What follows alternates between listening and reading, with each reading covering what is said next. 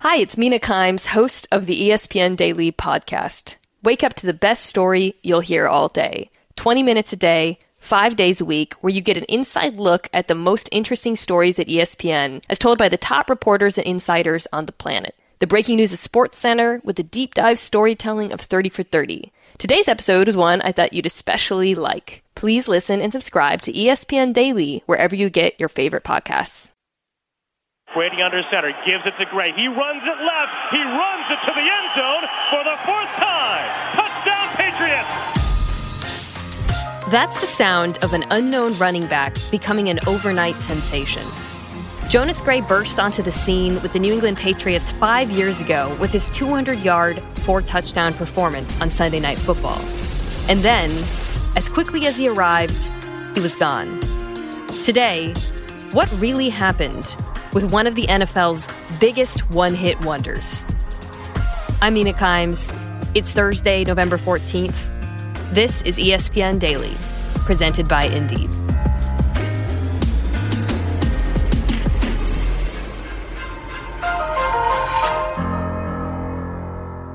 Liz, when I saw the headline on this story and that you were writing about Jonas Gray, my reaction was, oh yeah, that guy.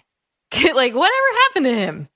Yeah, he's one of those names in sports that make people's ears perk up. Liz Merrill is a senior writer for ESPN. So we're doing a package on one-hit wonders, and the editors thought who'd be better to sort of headline this but Jonas Gray's story. It's been about 5 years since his breakout game. It was November 16th, 2014. What happened on that day? New England had gone through one of those Septembers in which everyone had written them off. You know, they'd lost at Miami in the opening game, and then they went to Kansas City and just got clobbered. And in true Patriots form, they rattle off 5 wins, and they're back to their dominating selves. Tom Brady leads his Patriots into town to take on Andrew Luck and the Indianapolis Colts on Sunday Night Football. Al Michaels, Chris. This game was a Sunday Night Football game, and it was a highly anticipated game because it was a rematch of that year's AFC divisional round game. But tonight it's Andrew Luck against Tom Brady. Get your calculators out. This should be really fun. 2 rested teams both come off bye weeks. And then there's this kid named Jonas Gray who's about to make a start. Back to the ground. This is Jonas Gray. Gray to the 30-yard line. You know, it's amazing what New England... Nobody knew who he was except for people in the very inner circles of New England. And he'd actually had a really impressive training camp, and Belichick had told him, you know, you're so close to making the roster. But they didn't activate him until mid-October when Stephen Ridley tore his ACL. This guy, he wasn't even a regular starter at Notre Dame. He was on the practice squad until 3 weeks ago. And he's the horse. So his mom and his brother drove about 300 miles from where they lived outside of Detroit to see the game. Jonas, at the time, was living in like a 1-bedroom apartment in this modest area outside of Boston. I mean, very bare bones. And the only tickets he could really score his family were in the nosebleed seats. They're watching the game. There's all this anticipation. There's nerves. Edelman slot right with LaFell. Give to Gray. Runs it between guard and center right. He pushes to the end zone, and Jonas Gray has a touchdown for the Patriots. He scores his first touchdown, and his mom is like, okay, I'll clap. I'm pretty excited. This is so awesome. But she's kind of cool about it and cash. And then, you know, he scores again, and then when he scores his third touchdown. I give to Gray. Lowers the shoulders, running it right. In for a touchdown. His third of the evening. She drops to her knees in, like, complete, you know, amazement and just so overwhelmed that, you know, her kid is finally getting a chance. And then Jonas Gray makes history by erupting for 201 yards and 4 touchdowns. Brady under center, gives it to Gray. He runs it left. He end zone for the 4th time. Touchdown, Patriots. Bullies in the schoolyard. Can't stop it. So Jonas Gray erupts. He has this once-in-a-lifetime performance. How does he react after the game? his reaction was pretty wide-eyed. I mean, I think that's one of the things that made the story so endearing, is because he was just like, holy cow, here's Gronk, like, celebrating with me. Here's Tom Brady headbutting me. All the stuff that you see in the movies, really. You know that saying, act like you've been there. I mean, he did act like he'd been there, but inside he was completely awash, in all of the surprise and the joy. And there was sort of that moment where Michelle Tafoya talks to him. They had the traditional interview with, like, the star of the game. Thank you. Let's turn to Jonas Gray. Yeah, a guy who, if you didn't hear his name before, you're going to be hearing it a lot. We heard it many times tonight.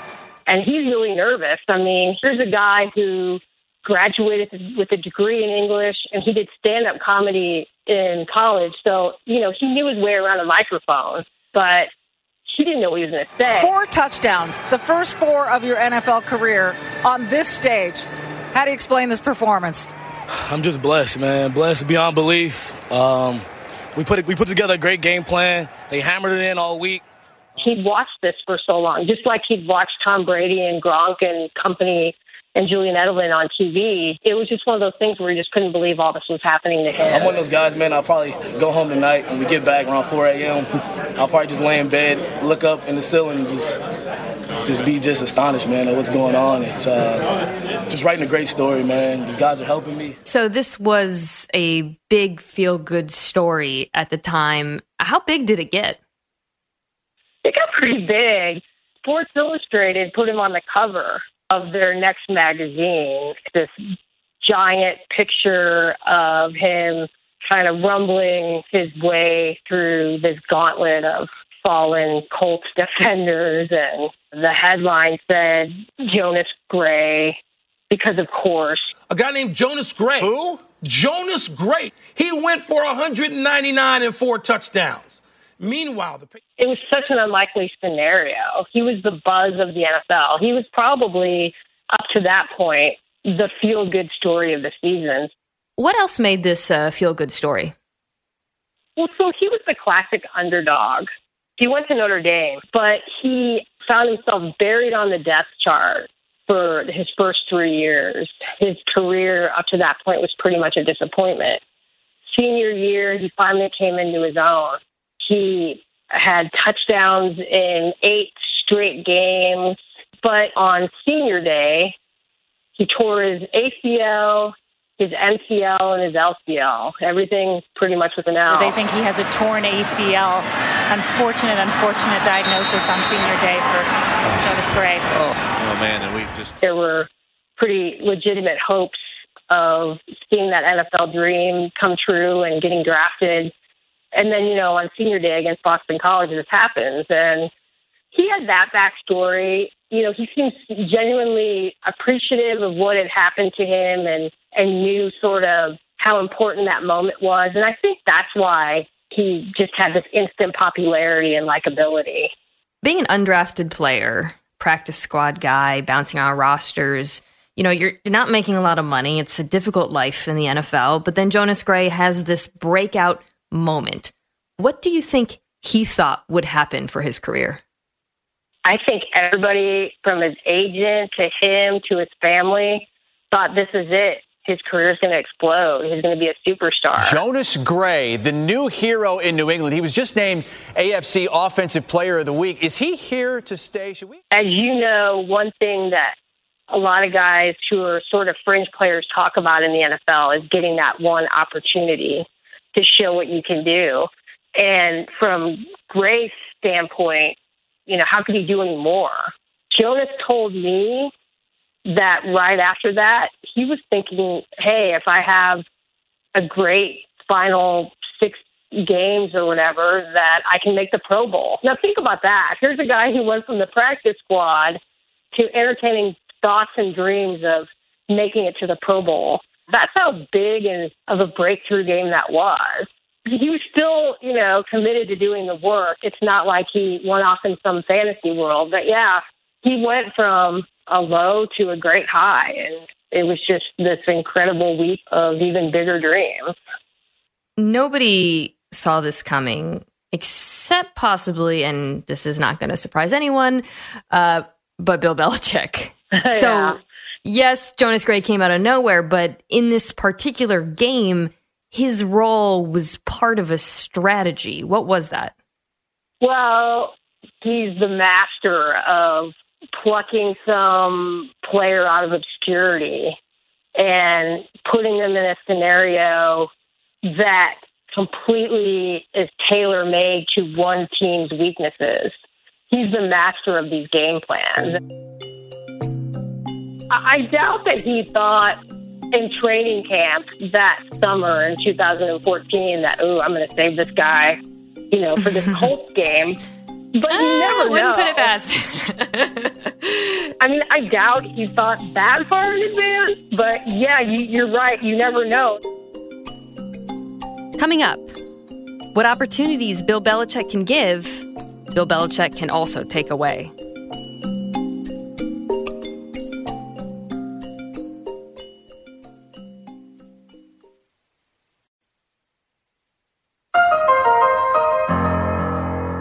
So, Jonas Gray has this unbelievable game. It's a big story. It's a feel-good story. Liz, what happens next? First, what happened was there was a Monday Night Football game between the Pittsburgh Steelers and the Tennessee Titans.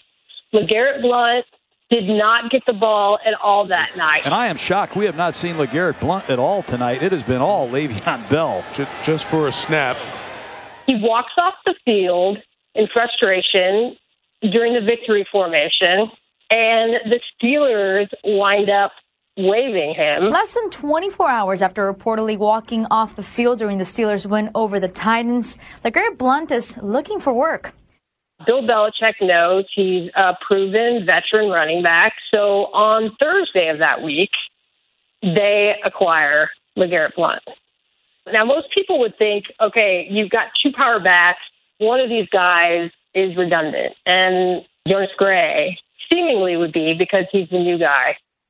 He's doing everything he's supposed to do. He wants so badly to play that week and play well against the Detroit Lions. That's his hometown team. He loved Barry Sanders. That's why he became a running back. So Thursday night, he's watching game film, gets pretty tired, and he plugs in his phone and falls asleep. What he doesn't know is that the charger isn't plugged in all the way. I've had this situation happen to me before where you set your alarm on your cell phone. That's what we all do now. And the phone is dead and it doesn't wake you up. And there's like this terrifying moment where it's light out, your phone doesn't work, and you find a clock and it's way later than what you thought it would be. So here's this kid who's just coming off this gigantic game. He finally gets his chance, and he's gotten up an hour after practice started. So he's freaking out, as expected, anyone would be. And there's like this horrible couple of minutes until his phone actually is charged enough where he can turn it on. And he sees all these texts, from Patriots people. Vince Wilfork texted him and said, "Are you okay?" Everyone thought maybe either someone took advantage of him because he's like this new star, or maybe he drank too much the night before. So unfortunately for Jonas Gray, not only is he late, but he's late for a Bill Belichick meeting. What was Belichick's reaction to him being late? So there's this great scene where Jonas goes in that night to talk to him and try to state his case, basically that he did his job that night, but his cell phone didn't. And he finds Belichick in the weight room, and he's multitasking. He's walking on the treadmill, reading notes, and carrying on a conversation with Jonas all at the same time. And all he keeps saying to Jonas is, "We just can't have that. We just can't have that," repeatedly. Here's this kid who's obviously, his whole world is like unfolding in front of him. And to Belichick, look, and probably for a lot of these coaches, Jonas Gray is like a widget, right? He's just another cog in this giant machine. But he's obviously clearly pretty upset. And, Belichick tells him basically there's going to be repercussions. I don't know what they are. And Jonas Gray goes home and the Detroit game comes along and he doesn't play it down. I'm glad we got the team win. I think it would have stung more if I didn't play and we would have lost the game. But, I'm happy for these guys. I would just wish I was able to contribute to the win, but, I was glad that we came away with the victory, and these guys played great. Can you confirm that it was a disciplinary? I can't confirm or deny. Just moving on. I'm glad we got the victory. Everything goes even more south from there. I mean, his playing time is just very limited for the rest of the season. He wasn't on the active roster for 4 of the last 9 games. He was a healthy scratch for the Super Bowl.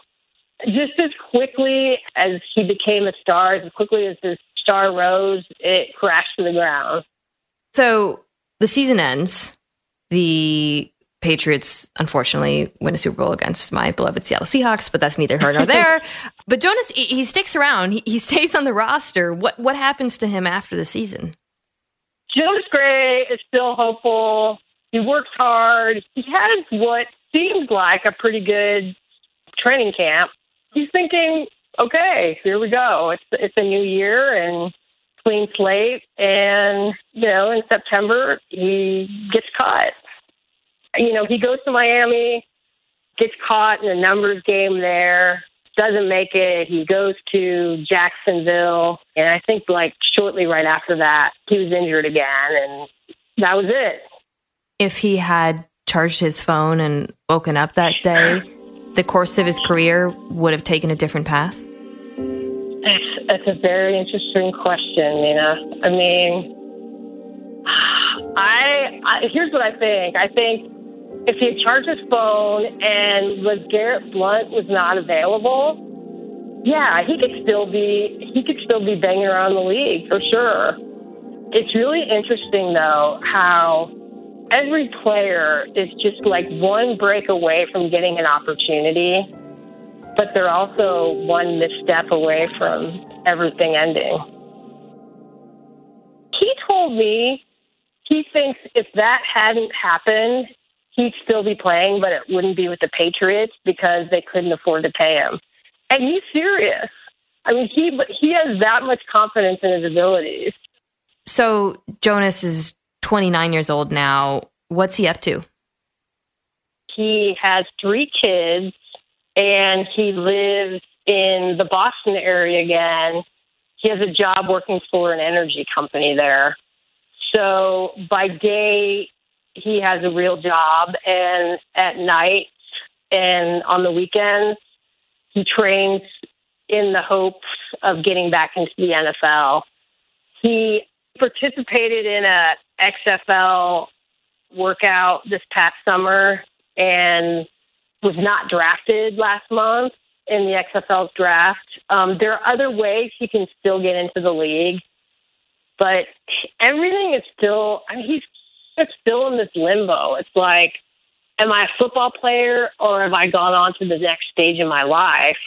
And in his mind, he's still a football player. So that dream goes on. Why do you think stories about athletes who have these, individual short-lived breakout performances and then disappear resonate so much with fans? I think it's because there's always the question of why.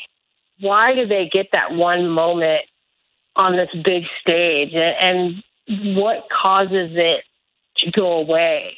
And how do they handle that? How can you just have one moment in the spotlight? And is that enough? Jonas Gray had this one thing happen that allowed him to be on the active roster. He had this one matchup where he was this king for a day.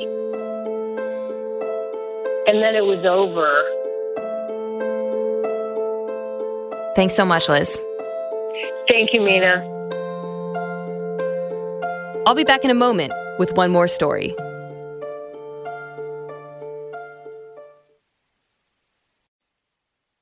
Now here's another story I want you to know.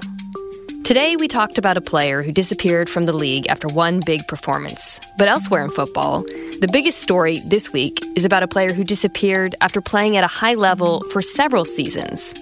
9 months ago, Colin Kaepernick settled with the NFL over accusations that the league colluded to keep him out because of his protests of racism and police brutality. Now he might, strong emphasis on might, finally get another shot at playing in the NFL.